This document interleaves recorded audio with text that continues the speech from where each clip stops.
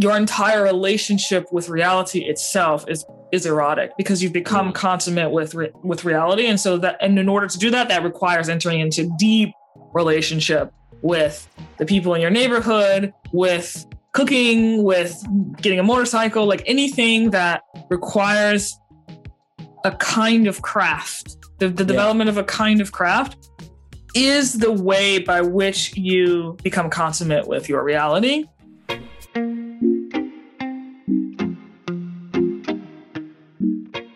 Hey everyone, check out my brand new episode of The Heart Speaks where I talk to my good friend Idahosa Ness. Idahosa is a master at learning and teaching languages, and he developed an embodied, musically oriented system called the Mimic Method to help people on their language learning journey. In this episode, we talk about why it's important to take up embodied practices, especially in our hyper-digital age, where we are more incentivized to watch screens instead of participating in activities. Becoming embodied is good for us all, mind, body, and spirit. Watch this next episode to find out why. Idahosa Ness, the man, the myth, the legend.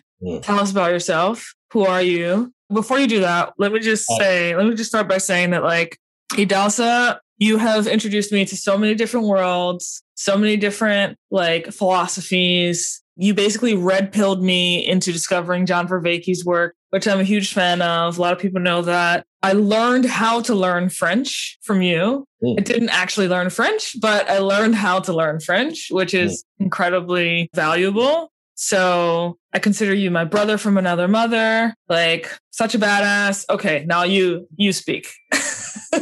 All those things, I know. Yeah, okay. So my name's Idahosa, and my claim to fame is I created a program called the Mimic Method, which Chloe participated in, where you learn foreign languages. But unlike most programs, I focus on more fundamentals in communication, such as the physicality of things. You learn how to control every muscle in your tongue and every muscle in your face and tap into the natural rhythm and cadence of a language, mimic all their sounds, their gestures. And so that's my main project. And I personally speak 7 languages. I grew up in the US only speaking English, but always had an eye for travel. So when I became of age, I pieced out to Mexico and learned Spanish there as my second language. Then went to China, spent like a year in China, learned Chinese there. Then graduated university and went to Brazil. And it was in Brazil when I was learning Brazilian Portuguese and Brazilian Jiu-Jitsu and like Brazilian music that I came up with the Mimic Method. It's very musically inspired. So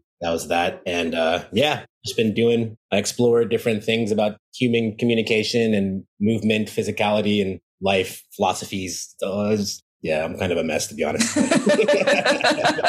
Wait, so I want to know more about how, when you were in Brazil, what was the aha moment or a series of aha moments with your encounter with Brazilian music and like the Mimic Method? Yeah, sure. So first, I went to Brazil. Let's start with how I got to Brazil. I was in college. I saw the movie City of God. This is back in like 2007 or whatever. And I didn't know anything about Brazil. And I remember seeing this movie in the opening scene. And I'm like, who are all these people who look like me speaking this weird Spanish? And why has no one told me about this? And what is this bomb music in the background? Like, So that kind of put me on to Brazil. And I started learning Brazilian Jiu-Jitsu, and that was another avenue into it. So at some point in college, I just became obsessed. And I was like, I can't let myself die before I just fully experience this culture, right? So that became like my mission in college. I need to see this movie. Yeah.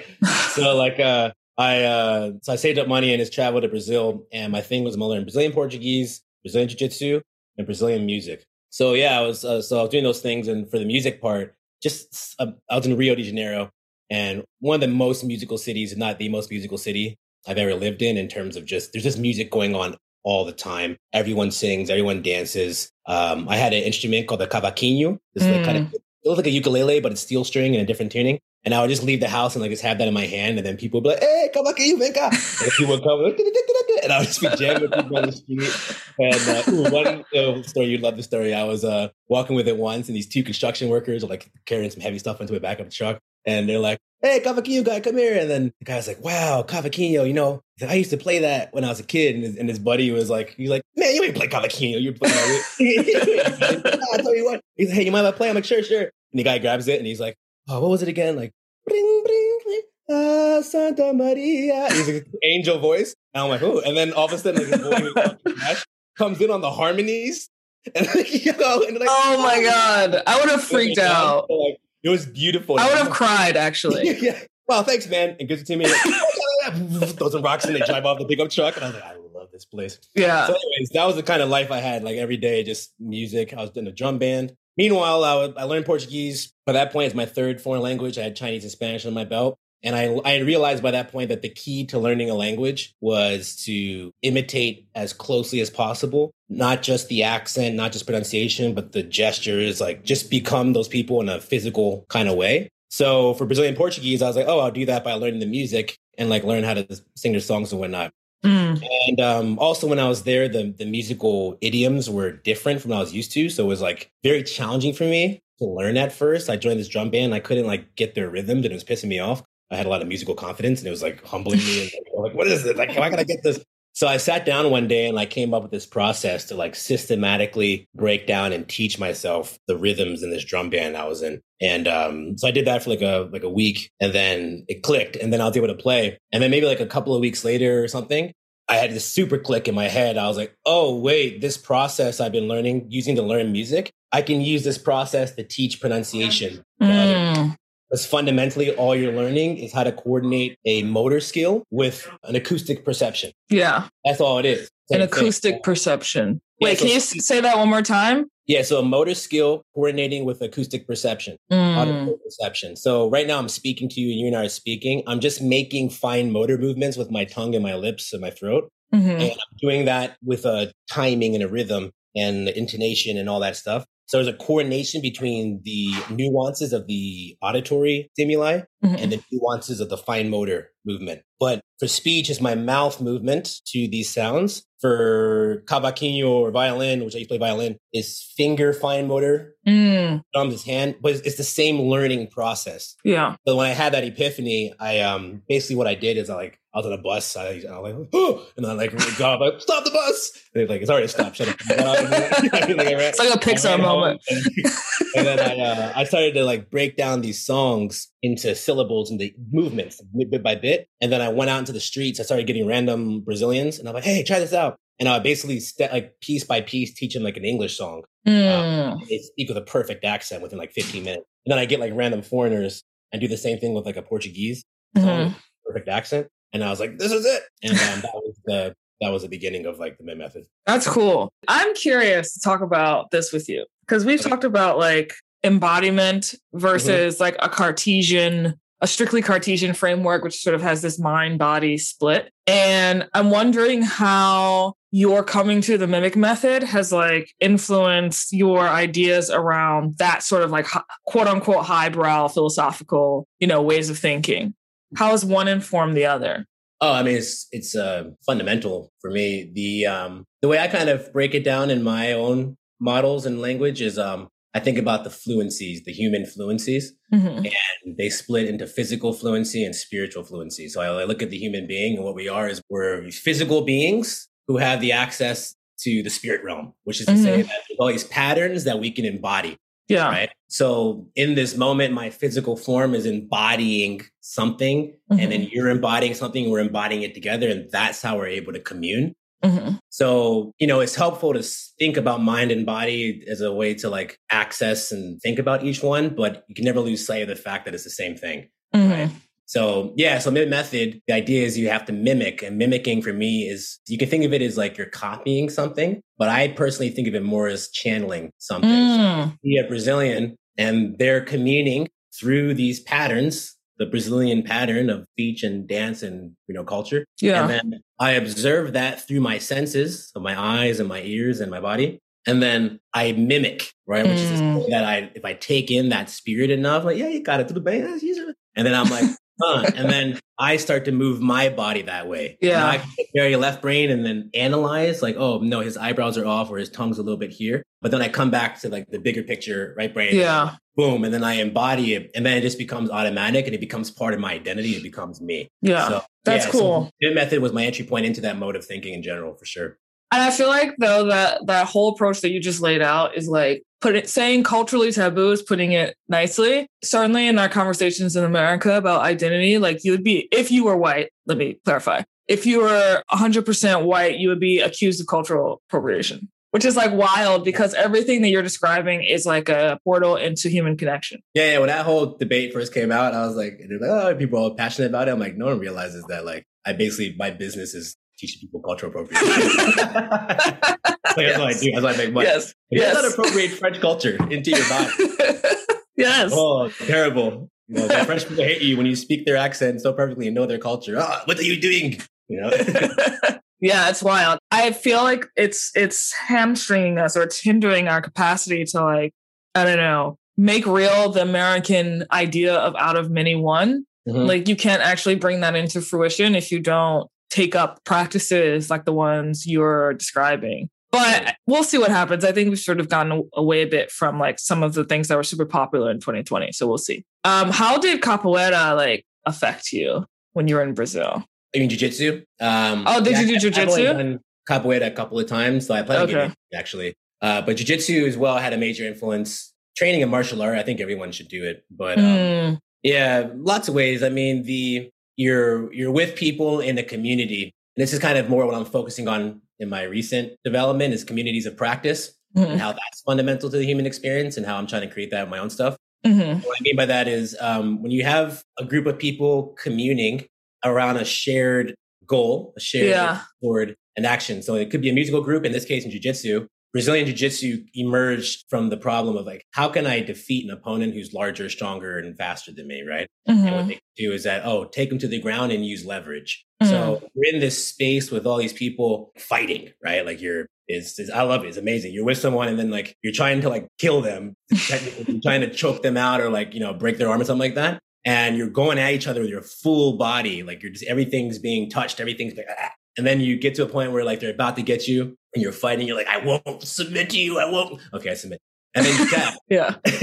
And then the beautiful thing about jiu-jitsu, I love this so much about jiu-jitsu, especially for men and women. Like you can have someone who takes your back, right? And like choking you out. And then you're like, you're trying to kill you. And then you tap. And then in an instant, the dynamic switches from one like attack to like ultimate care. Where you're like, hey bro, you good? Yeah, blah, blah, blah. Yeah. Wow, that was a great move. How'd you do that? Oh, I watched it on YouTube. And then so this convergence of like violence. Oh, that's beautiful. Yeah. In collegiality, lots of martial arts have it, but I found like in striking martial arts, there's way more competitiveness because like you don't get punched in the face, it hurts. And jiu-jitsu doesn't really hurt that much. So it's the most collegiate, like fraternal, friendly for men and women, by the way, too. Like I have I put on and it helped her get through a lot of issues she had with like men because it's that same environment where you're like with men and they're literally trying to choke you out. Yeah. But then you're kind of like, hey, great job. And then it's really on a spiritual level, way more than people can really fathom until you experience it. So Brazilian Jiu-Jitsu would be the martial art you would recommend to people to try out first, like in a hierarchy of martial arts? I mean, obviously I'm biased, but there's a practical consideration of if you're getting attacked, the main difference of grappling and stuff like that is that you're not striking and punching people. Okay. Makes it a little bit more violent. If you're getting punched in the face. You're just grappling. I think grappling is fundamental to the mammalian experience. Like this is what dogs do, they grapple, So I think humans are meant to grapple throughout their entire lives. So yeah. Oh, there's a metaphor here. I just thought of something. So two things. Rafe Kelly talks about this. I spoke with him on this podcast as well. And he was like, the importance of, how did he put it? I guess like play fighting in general or rough fighting in general is actually very, very important for human development. And you are actually far more capable of being nonviolent if you take up this violent practice because it's in a container. Absolutely. And the other thing that came to me was that the name of Israel means you've wrestled with God and with man and with prevail. So grapple is like literally built into spirituality at the core of our civilization. Yeah, it is not for no reason. Because again, whenever I take one of my spiritual practices, is that I ever see dogs play fighting, I stop what I'm doing and just watch it. Oh, wow. They're just like, and they stop and then they're like, they stop. They do kind of awkward, like dogs stop. It's just weird. But but there's so much going on because you're doing violence. Violence is like the most important thing if you think about it fundamentally. That's the most important base reality as far as I'm concerned is violence. Yeah, that's interesting. Yeah. So you're playing with base reality, but you're doing it with people in a trust environment, and love is profound. It's super profound. So for sure, yeah. I definitely want to take up, like, I do Tai Chi right now. I'm doing Tai Chi. I do like a very quick Tai Chi practice as a part of my morning meditation. And I got that idea from Vervaeke. Yeah. And, that's also very reminiscent of like water bending and Avatar. But I do want to figure out how to take up a violence practice as well for the specific reason that you're describing. I just like time management is I'm also like deliberately trying to collect as many practices as possible. Yeah. Like I do Tai Chi, I have a morning meditation practice. I just took this acting class with shout out to Stella Adler acting company. It was incredible. Their whole idea, or Stella Adler's philosophy was like, your entire sort of like being is the instrument in acting. And that reframe of understanding acting as a kind of modal instrumentality, the same way you would approach playing guitar or playing drums, but like your entire being is that. And you want to train it to be receptive to the other or to the character that you're trying to embody. So like that's a practice that I've taken up. But I'm curious, like, because I know you just said you're trying to create communities of practice and you have your own set of practices. Like, how do you do time management with those? Or is that not an issue for you? I'm pretty like scattered. Like, I used to worry about, I need to spend time doing all the things. And now I just kind of follow what's happening with me in the moment. Like recently I've been developing a new physical education program. And so I spend a lot of time doing that and that. So yeah, I travel a lot. So I'm in a country that has like a bunch of cool stuff going on, like music wise, and I'll do more music stuff. If I go to music, I do a different practice. To that Stella Adler point, my general kind of model I have in my head is, I mentioned to you before, the human fluency, spiritual fluency. So the human being is an instrument to channel the spirits, right? And then I split those off into subcategories. So physical fluency, you have manual fluency, so doing things with your hands. Okay.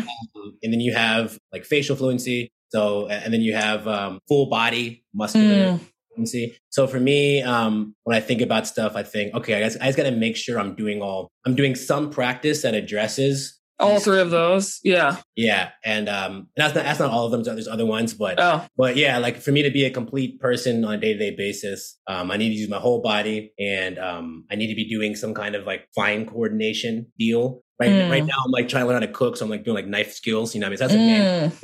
I see.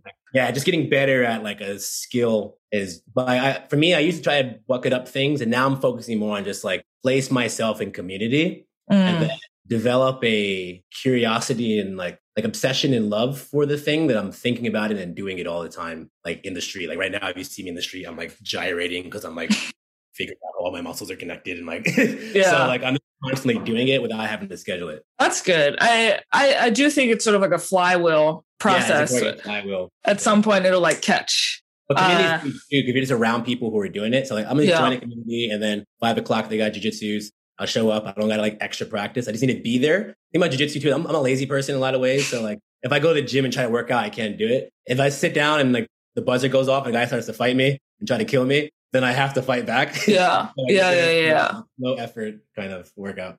Yeah. Community is key here. I have decided to pursue, speaking of community, I've decided to pursue getting a motorcycle license. Oh, sick. Yeah. So many of my friends, including my roommate, Zach, like has a motorcycle. Yeah. And last week I rode on the back of my friend's motorcycle to the beach, which was like an hour there and back. And it was the whole adventure. Like we ran out of gas at some point, and then we just like, what do you call it when you hitchhiked? We hitchhiked, and it was so fun. This guy in a Porsche ended up picking us up and like helped us with the gas station or whatever. And there's something, you talked about violence being that absolute like base experience or base experience of reality for human beings. And I feel like when you're on a motorcycle, it's a similar thing. It's a similar experience because you have to be consummate with your environment at all times. That's exactly what it is. It's funny you say that because I've been thinking and writing about this, and I use motorcycles as an example. Funny enough, I've always been very unattached to material objects. But a couple of weeks ago, I moved out of Miami and I sold my motor scooter. It was like not my motorcycle, but like a 50cc motor scooter. And I sold it, and that was the first time probably ever. I felt deep sadness parting with a material object. Yeah. I love that scooter. And the experience of like, the way I think about it is the experience of riding a scooter or motorcycle and you're going fast. And what's happening is you're using your fluency, you're using your physical capacity to navigate this environment, and it's happening fast. You're responsive. You're like, your attention's like looking for like threats, and you're just super engaged in the environment. And I contrast that to like being, getting around like an Uber, or, you know, where you're going from point A to point B, but you are not involved at all in the process. Right. And a lot of people are getting like electric cars now. My mom got a new car, and like these robots have taken over, and like there's a meme that I think is one of the most dangerous memes in our society. That it's better if we're not involved in like life, basically. We're not involved in locomotion. We shouldn't do locomotion. We should have robots do it for us. And as a result, we're atrophying our fluencies because it takes manual fluency. Right. Yeah. For a motorbike, but not to like have your robot car drive you around everywhere. Yeah. And then you get no meaning in your life, because part of the meaning of life is actually developing mastery. Yes. I was having a conversation with a friend about this. Do you know the movie Mr. Nobody? I haven't seen it, but I know of it, yeah. Okay, so the premise of Mr. Nobody is this guy who basically, for some reason, knows everything that's going to happen, no matter what choice he takes, essentially. And the conclusion that he ends up coming to at the end is that each choice would have had as much meaning as the other. Now, and I said to my friend, I was like, there's something not sitting right with me. That sounds like fundamentally with this movie.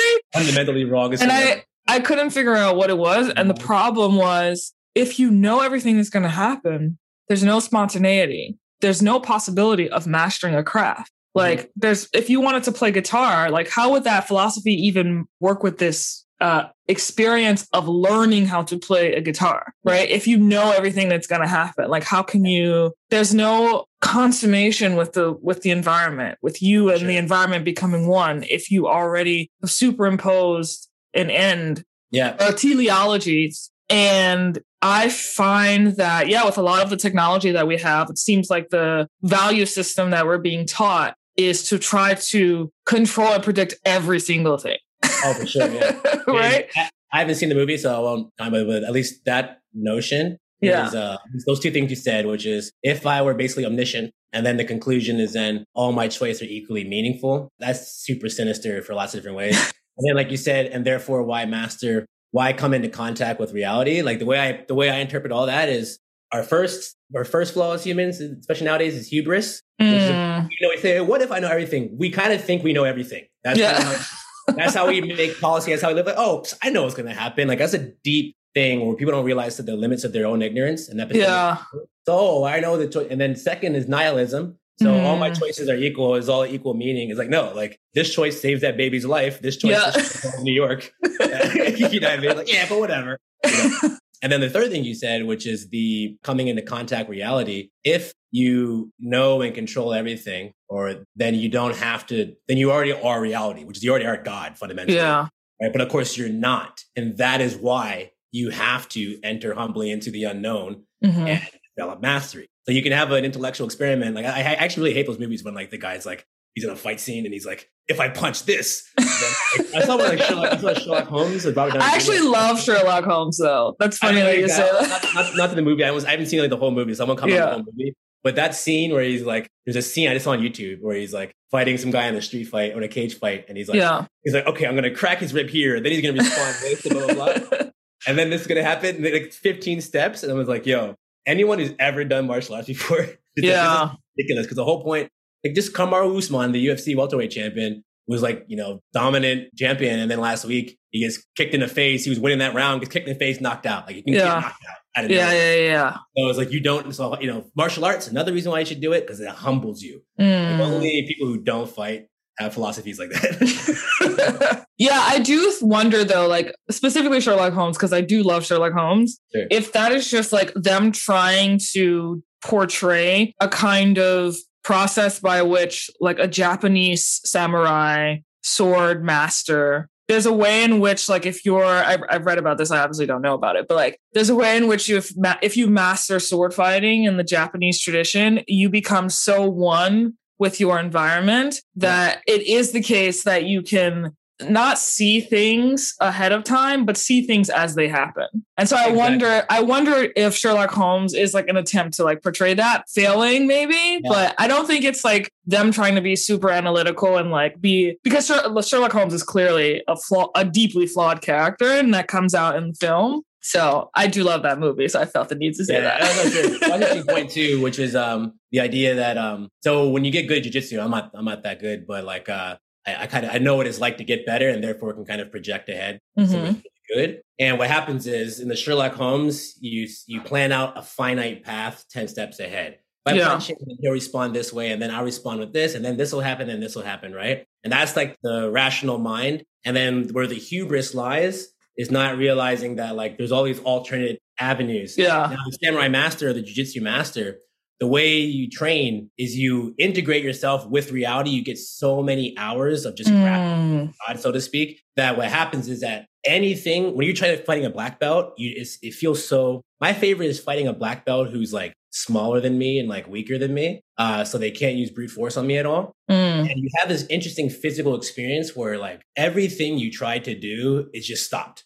Right. And you're just like paralyzed, but not because you're like overwhelmed with force, but because like you want to move in this direction. And then there's just like a block precisely placed at that movement. And what it is that they, in that specific here and now situation, they have an intuitive sense of all the things that I'm going to do. They don't know what I'm going to do because they're not God, but they know how to instantly respond to anything I do with my limited mastery. Yeah. And then they do the next one. So they can chain things together. And that's another thing about fluency and mastery is, and speech as well. Like, I don't know what you're going to say next, but like, if you say something, I can respond. So that's really what fluency is about, is being responsive to the environment due to like lots of time on the mat.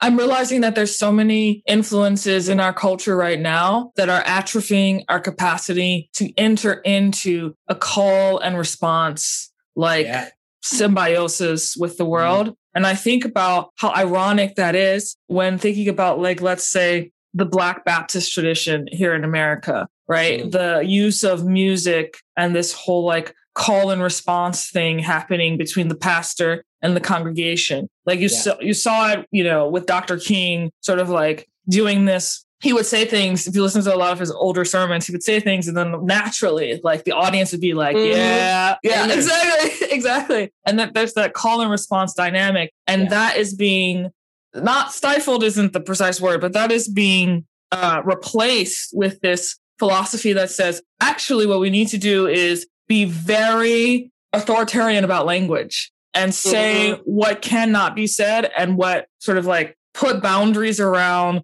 specific words that you can't use, that's quote unquote ableist, right? And that is dangerous for so many reasons. But one of the most important ways in which it's dangerous is it's atrophying our capacity to use this as an instrument, right? To be receptive and to do that call and response that's like basic to, I think, being able to be in relationship with the sacred and being able to be in relationship with other human beings, like in general. Yeah, this topic is near and dear to my heart. My mom's from Nigeria and I grew up in the US. My dad's a white American. So I've always been at like this nexus point between like traditional and modern culture. So I've always observed these differences. And that the words I use to describe that dynamic is the participant dynamic versus the spectator dynamic. And one story my mom told me that I always found interesting is, so my dad went to Nigeria to teach, and that's how he met my mom. And he taught English literature and stuff. And my mom took him to a Shakespeare. They're doing a Shakespeare performance, in some town or village in Nigeria. And, we think of, go see Shakespeare. And the audience sits down in the theater and we all shut up and people do the thing. Well, like that notion is just so foreign to like the Nigerian or the African mind. So what happens is like things are going on, very compelling, universally compelling drama because of Shakespeare. And then people are like, don't do that. And then people are like, yelling at this, like, get him, he's going to kill you. And then to the point where that's amazing. People would jump up on stage and get involved. Oh, wow. And then the actors would have to like, how do they respond to that? They stay in role and they'd be like, sir, please, if we come, and then like they'd be like, and then they get him off the stage and stuff like that. But like, and my dad was just like mesmerized. He's like, what's going on here? Like, and the thing was, it wasn't that they were like, oh, these are the rules, let's break them. It's that to them, and it's so hard to explain to like a Western audience, but like there is no fourth wall. There's no fourth wall. There's no fourth wall. There is no separation of mind and body or like from earth. Like it's all integrated. So they're there. And even like when you speak with Nigerians, like I'm going there soon. I'm learning Pidgin English, and like just the way Nigerians talk, there's always like this banter going on where they're kind of like people are like pretending to be angry, but they're not angry. Like, I'm not going to do it, you know. And like everyone's like acting is weird. Like, super fun and playful, and it's nonstop. And versus the spectator, that's the participant dynamic, call and response. We're all here together. Spectator, I see the history of our culture over the past, 1,000 years or whatever, is we're all singing and dancing and playing together. And then it goes like, okay, you guys are really good at singing and dancing. We'll just sit here and watch quietly. Then it's like, you know what, you guys sing and dance in a studio, and then we'll just be in our houses watching on a screen. Better yet, how about we all get our own screens, and then let's just sit here by ourselves and our whole entire physical fluency is turned off. I just passively spectate and then, get back. Yeah, that was WALL-E. That was like that was what WALL-E was critiquing. That's not WALL-E. WALL-E is us now. We are WALL-E. This movie happened. Yeah. It's very terrifying. Yeah, it's interesting. Like this gradual abstraction. Yeah. Yeah, that's really it's interesting. I'm just thinking, I do sit down and watch dance videos of like the Le twins from Paris. But I am a dancer. And so when I watch it, I'm like, I have noticed, and it's particular to dance. When I watch dancers, it's not that I necessarily move when I watch them, but like I will watch them and then I'll go dance and I will be able to do some of the things that they're able to do. Oh, sure. That's mimic method. But that's mimic method. Yeah. That's not like purely spectating, but yeah. And now we have Meta coming soon with Facebook. Oh, yeah. Screw that stuff. Yeah. I always teach people, my students, that I always tell people, you don't actually hear with your ears, you hear with your body. So what's happening now, everyone listening, they already have the physical capacity to make the movements I'm making with my mouth right now. So what's happening is you're sensing them through their ears, but you're experiencing them through your body. And that's the essence. And that's why if you can't get the accent and pronunciation, then you'll struggle with listening comprehension because people are making movements you can't perceive. And if you put like a scan on someone's brain, say we take two people, you and I, you're a better dancer. So you put like a scan on your brain and you're watching like Les twins do a move. And your brain's going to fire more like in the mirror neurons and whatnot than mine would because those movements you can actually perform. So you're actually them in your body. See. Yeah. I'm saying versus like a WALL-E person, and it's just like white noise. That's crazy to me. I don't understand how. Do you think we're overstating this though? Because how is it possible that one would be entertained by just passively watching something that isn't actually registering in their body at all? Well, it is in the sense that it's just not with high resolution. So, if I'm just like this completely like, non-moving, person and I'm watching someone, I think like every human being has that like dancer in their soul. They're going to go away no matter how many robots try to take it out of us. Yeah. And so like that part of you, like that final center cluster of neural networks is like still there, like dancing inside of like the other person. Like, no, I'm not going anywhere. And then, but of course, the person who actually fully embodies that spirit, going to notice like it's going to be way more real. And that's the thing. I put that hierarchy there. I'm like, it's better to know how to dance than to not know how to dance. Call me ableist, but it's just better. Not just for you, but for me, because I'm going to watch you. Yeah. Do you know the work of Jordan Hall? Oh, for sure. Yeah, I love Jordan Hall. So I just started getting into his stuff. Yeah. And because like, obviously I was into Vervaeke and I was like, how do I like steal the culture and scale theory of enchantment? And like, then I started watching Jordan Hall and there was a switch that went on within me that was like, I went from this idea that as I get older, I want to like live alone and be more independent. And because now I have roommates. And then it switched to, oh wait, I actually want to be in community. I need to be in community. I need to be local. I need to be in community. I need to develop communities of practice, like you're saying. Yeah. So I'm taking the time to develop and figure out what that even means. Do you have any ideas on how to steal the culture, given your range of experiences in these different avenues? Well, I go to Jordan Hall. One thing he said, I heard him say like maybe a few years ago when I was trying to make sense of like COVID and like society and that stuff. And he said that society is a simulacrum of community, right? And community is the actual base experience that we have as humans. And then we've got these much more complex societies. That had an impact on me and my thinking. And you're talking about being alone and in like, cooking your own food and stuff like that. And you're getting to something which is important, which is the sense of self-reliance. But we have this false dichotomy between like self-reliance and other reliance. In reality, no one's truly self-reliant. You always rely on others. The real thing to look at is the distinction between communal reliance and institutional reliance or societal reliance. So, for example, I can rely on Uber Eats to deliver my food, or I can rely on my friend to like make me food, and then she relies on me to like do her taxes or something like that, right? So this analogous to this movement from participation to spectator. What's in tandem is this movement from communal reliance, so relying on people who are local to you, your family, and your network. And then we can operate at a much higher level of scale and complexity if we don't limit ourselves to our kin networks, to our local physical networks. And now I can cooperate with somebody in, China to make my clothing, and I don't know these people. So we're getting hollowed out because I'm relying on strangers and robots to serve my essential functions in life. So what I'm trying to work toward is creating, for myself, relationships where another way of putting it is the separation between the practical realities and relationships. So I can be friends with you and hang out with you, but I don't depend on you for any practical need. And that's the problem. And because I don't depend on you for a practical need, I don't have a strong incentive to work through all the very difficult challenges there are in like living in community and relationship. Yeah, and relationship. Yeah. Yeah. So that's what I'm focusing on now, where it's like, I can hang out with people I like and stuff like that, but like I need to place myself in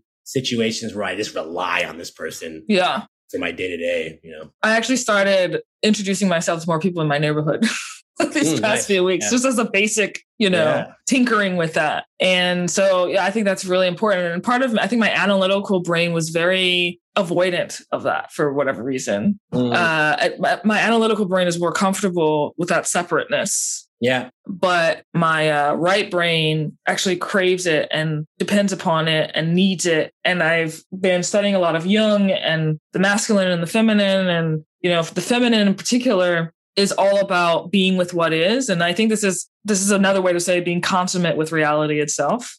If you think about studying the notion of eros, right, as an archetype, and this dovetails with ideas in Tantric Buddhism and the transmutation of desire. And what I've learned from studying all these things is like the goal, the ideal is to go from seeing the erotic as like, erotically desiring a man to your entire relationship with reality itself is erotic because you've become consummate with reality. And so and in order to do that, that requires entering into deep relationship with the people in your neighborhood, with cooking, with getting a motorcycle, like anything that requires a kind of craft. The development of a kind of craft is the way by which you become consummate with your reality. I'm curious for you, though, because you're constantly traveling. Does travel give you a greater temptation towards the sort of I'm depending upon strangers? Or do you deliberately dive into a community even when you're traveling and make sure that you're like soaking up the indigenousness of the community itself? Yeah, for sure. When I originally was traveling with the purpose of learning a language, I would go to a place and spend several months to like a year in that place. And then like my purpose and my art, my craft was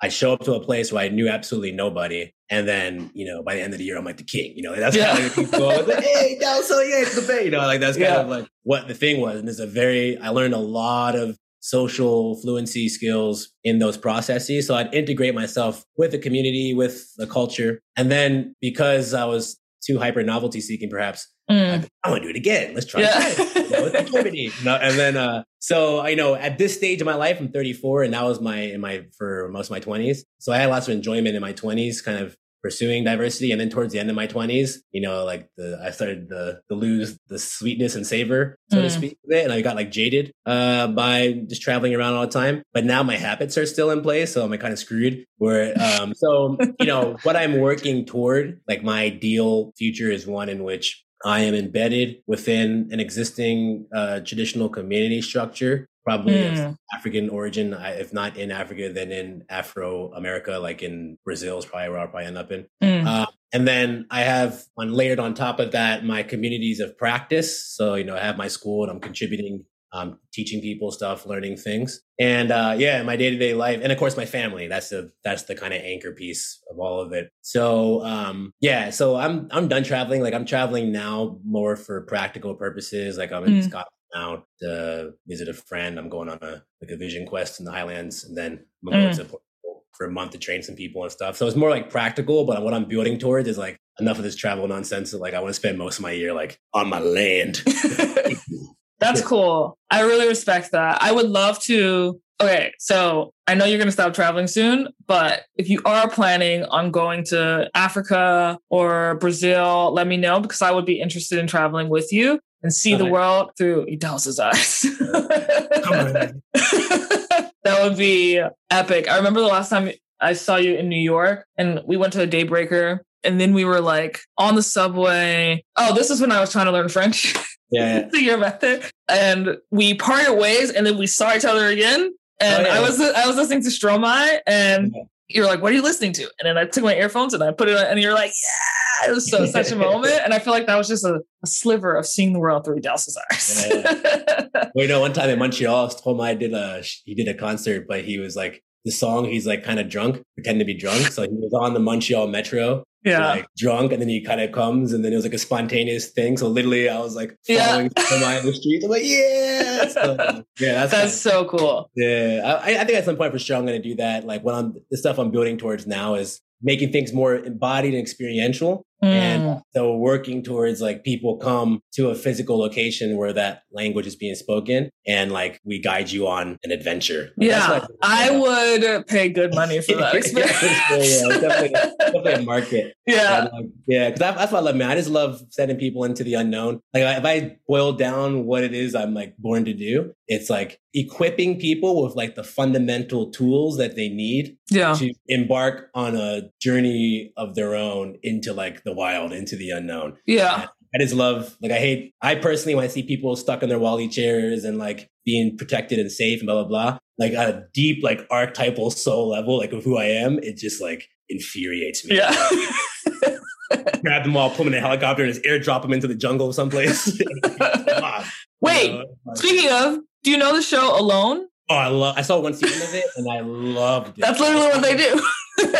Yeah, I loved it. I don't like the ones like the Naked and Afraid ones where they're kind of like weird people and they making fun of them. But those guys are experts; they're masters of their craft, and like that's like again become consummate with reality itself. Yeah, Such I've been getting into like wilding, and like I did like during COVID, I got really into nature, and like I'd spend a lot of times like by myself in the woods, like while everyone's like inside, like all the anxieties palpating out of the computer. Yeah.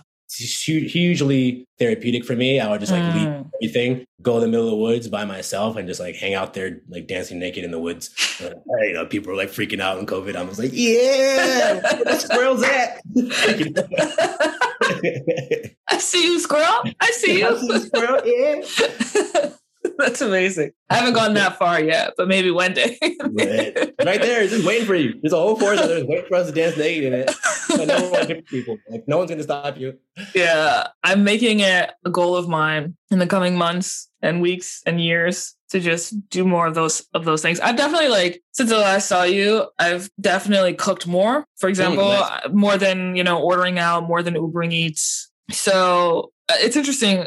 I'm interested in the, sorry, my email's going off. Sorry, guys. The etymology of words. Yeah. And, Vervaeke introduced me or intrigued me about that. My English teacher from 10th grade introduced me to it, but like Vervaeke reawakened and reignited my love for it. Yeah. And if you think about the word alone, the Jungians say that the original meaning or source of that word was actually all one. Oh, wow. And so when we talk about balancing or figuring out the tension of the opposites, right? Whether physically and something like functional patterns or spiritually and harmonizing the masculine and the feminine within you, or mentally, right? And left brain, right? Master and his emissary coming together. Yeah. Like that is now my framework in figuring out how I can be alone in the sense of how I, not dispensing with community, but how I can be all one. Oh, for sure. Yeah, so as I said, I got into being in nature. And it's interesting because we think about being alone what you're saying actually is that you're not around human beings. Right. But another thing I realized in my whole getting into nature stuff was that the being in like the woods, not alone, there's squirrels there, there's insects, there's actually teeming with life. There's a massive difference between being alone in a building, like your bedroom, and being alone in the woods. Because in a building, what you're surrounded by is dead man, right? Dead man-made object, right? Like it's like this table, this wall. I see. There are constructions. It's like it's the father. It's like, but it's like the dead father, so to speak. Right? Jordan Peterson. Whereas when you're in nature, literally everything in your field of view is like organic and living and teeming. Yeah, and it's like psychedelic. Psychedelic, yeah. It's like a completely different effect on your psyche. So I realized that like being alone in like a dead person is different than like being alone in with a corpse. Being of the earth. Yeah. You know? And that's the thing. People, I'm so alone. And I'm like, go into the woods. Like, I want to be alone. It's like, you're not going to be alone. You're gonna be Yeah, that's a great point. The title of that show is kind of a misnomer. Alone. But not according to your etymology. Right. Yeah. All in one. Yeah. All one with the rest of the universe, so to speak. Have you been reading any interesting books lately? I don't really read. I do audiobooks. So all right. I've been going through Body Keeps the Score, which has been really good. Oh yeah. I started that a few months ago. Yeah. Yeah, that's really good. And I've actually been doing too much. I've been going deep on like learning anatomy and physiology. So most of my off time has been spent just like literally just staring at a map of the body and like my body around. So yeah, I can't think of what I'm reading or listening to right now. I don't know if you want to get into, I don't know if you want to talk about functional patterns. I am enjoying it. I know you've sort of had you've sort of went through it and now you've leveled up to a different thing. But I say that because my trainer is always telling me to get this map of the human body. And I'm like, that's a little creepy. But. Well, that's my thing now, basically. So functional patterns I did at the end of last year to fix my scoliosis. And the main thing I learned from the first week of that is the goal of your fitness exercise program should not be to like get this muscle strong or this muscle flexible. It's to integrate your entire structure. And that idea of integrity or tensegrity like blew my mind. So functional patterns is a method for achieving that. A few months ago, I kind of stumbled upon my own methodology for it. And that's what I've been developing for the past few months. But one piece of it is I call it fiber. It's called fiber fluency. And the idea is that fluency in general, whether it's language or anything, the reality exists as like a network. And so like the French language, there's this network of words and meanings. And what it means to be fluent in that network is I can show up like the samurai master. And because the network is embodied within me, I can navigate and my agency. Internalize the network. Yeah, internalizing the network. That's what fluency is. So fluency, agency is a measure of your capacity to get things done, achieve a goal within the network. Fluency is a measure of like how wide reaching you can achieve, how many goals you can achieve and how quickly you can do them. So I might have basic agency in French that I can like order food at a restaurant, but fluency is like, I can do anything in French. So anyways, your body is a network. Your muscular skeletal system is a network, and all your pain problems and all your strength and weakness problems are boiled down to what's happening in that network. And my issue with functional patterns is they had a good process for you physically like integrating, but they're trainers, they're physical trainers, and they're not teachers. I'm a teacher first and foremost. So I was trying to figure out like what's going on and how it's happening, and no one was able to like explain it or teach it. So I learned it myself, and now I'm developing a process where you do my program, and by the end of it, you'll just know. I can be like, Chloe, how can you get from your scapula, your right scapula, to your like left toe? And you're like, go through this, and then like, you just like see the network in your mind, and you feel it in your body. And interesting, yeah. So when is that going to be done? So I'm going to Portugal now. So I just more or less finally mapped out, not the whole thing, but like 90% of the muscular cells in my own body. So I've networked a large percentage of the body, and now I'm like running faster. I never knew how to do striking. I'm like shadow boxing, like super fast. I'm like doing kicks. It's crazy. That's cool. Straight up like the Matrix. I have like superpowers. And anyways, so I was focusing on myself for the past few months just to like, get the basic map. Now the next stage of the mastery for me is teaching, because when you teach something, that's the way you really master it. So in Portugal, I got a bunch of people lined up, and I'm just trying to spend as many hours as possible just transmitting what I know to other people, getting that skill inside of them. And so I'll be doing that for the month. And then in the process of that, I'll produce the first kind of artifact my course curriculum and like database. So probably like in October, I'll have something like just published that like it's because it's very complex and you need probably guidance. But I like my general business model is I put everything out there for free. Same for my language stuff. I put everything out there for free for those individuals who like can go deep on their own. And then I do like cohort training and one-on-one training around that curriculum as I continually develop the craft and make it better each time. So I think I have like V0 of the curriculum up by October after a month of just like intensively trying to, because you have to teach someone a bunch of times before you know how to put it into like a dead artifact that will be for someone you're not interacting with. Yeah. Yeah. That's so interesting. That whole process. I wouldn't see it as a dead artifact. I would see it as a symbol. Of course, it could become dead if people lose. I don't use dead pejoratively. It's just like, like this wall's dead. Like it's not it's just like dead. Maybe a better way of saying is that it's unresponsive. Okay, I see. A teacher's responsive. I can see you're not getting it and adapt my strategy. Whereas my online course is not going to be like, maybe in the future when the AIs are like scanning your face, but I'm not about that life. I don't think that's possible. I see you don't understand. Would you like me to call the authorities?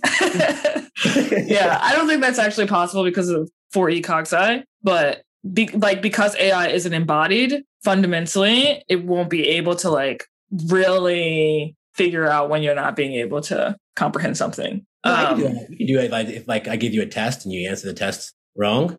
Yeah, they already have that kind of smart learning things where there's some kind of knowledge and then you answer the questions wrong. They take your wrong answers and then like give you lessons based on those wrong answers. Okay. Yeah. So technology is getting more and more. But that's different from like looking at your facial expression and being like, I can see that you're not. Dude, they have technology now that can predict with high accuracy whether or not someone's depressed or just by looking at eye movement scanning. So you put a camera on your computer and then it looks at your eye movement and they're like, yeah, he's depressed. And like, they use that in China, man. You may look into China, like the surveillance in China, especially in the Xinjiang region, they'll scan people's faces. That's wild. Emotions and like, yeah, dude, we can do a lot of stuff with technology. And that's why I'm a Luddite. I'm trying to resurrect the Luddite movement. That's one of my other projects. Do you think we'll be able to get to a place where we can, if we take on this project of becoming consummate with reality itself, we can like bypass or trick the machines, essentially? Yeah, well, essentially now that you're saying it, that phrasing of consummate with reality, I think we have two choices, all of us, at any moment in time, and that's to become consummate with the machine or become consummate with reality. And, you see what I'm saying? And so when you go in there and you're learning how to cook, you're learning all that stuff, because it is a fluency to learn how to use Uber Eats, to learn how to get your needs met. Press the button. Yeah. And the whole point though is that the machine is not reality and it's getting more and more powerful and stuff, but it will never be more powerful than reality. So me personally, I want my body and my senses and my soul and mind to be shaped by Mother Nature and not by like a robot. Yeah. So I think it's going to be a split. There already is kind of happening one where you see in the movies all the time, it's a common theme. You have like a Borg type people who like become like the Wall-E, the Borg, the Matrix is like, you're just a cell basically in this creature and there's no autonomy in you. And then you have like the Ewoks in the jungle. And I made my decision a long time ago that like, if it comes to the point where like the machines come in to destroy it, I'm going to be there in my loincloth, like freedom. Like I'm ready to die for that. But so I'm going to be a tree person. I'm going to be an Ewok. That's my goal. All right. Definitely getting more ideas here. We will leave it at that. I want to talk to you at a future time about DJing and music, but let's leave it at that. Something to think about in the future, something that I'm grappling with. I want to DJ for massive amounts of people. What is the role of someone whose, I guess, gift or goal or offering? What is the role of someone whose offering it is to provide people with music? And how does one make sure that they are shamanistically integrated such that they can offer this to people? Because I've been to venues and such that are just like not it. And there's like thousands and thousands of people and the artist or whatever, the energy is just like not on the right vibration. And it's such a missed opportunity because obviously music can heal people. Yeah, for sure. So dark shamans and light shamans, you gotta. Oh, For next time. Thank you, Idahosa. Yeah, for sure. For coming on the Heart Speaks podcast. Thanks for having me. I had fun.